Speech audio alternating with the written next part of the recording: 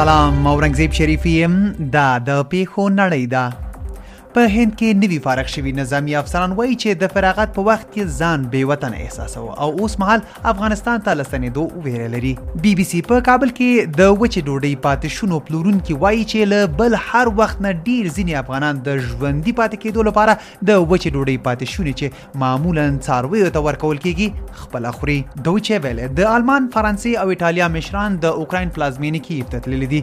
دغه هیواد ته د وسلو ورکړه او په اروپایي ټولنه کې یې شاملېدل د خبرو اترو اصلي موضوعګانې دي. په دغه مهال کې روسیې هم خبرو اترو ته چمتووالی ښودلی دی. بي بي سي په افغانستان کې د بریتانیا د سفارت ځینو پخوانیو کارمندانو ویلي طالبانو وهلي او ربړولي دي. تر اوسه د بریتانیا د سفارت شاوخوا 100 پخواني کارمندان په افغانستان کې پاتې دي.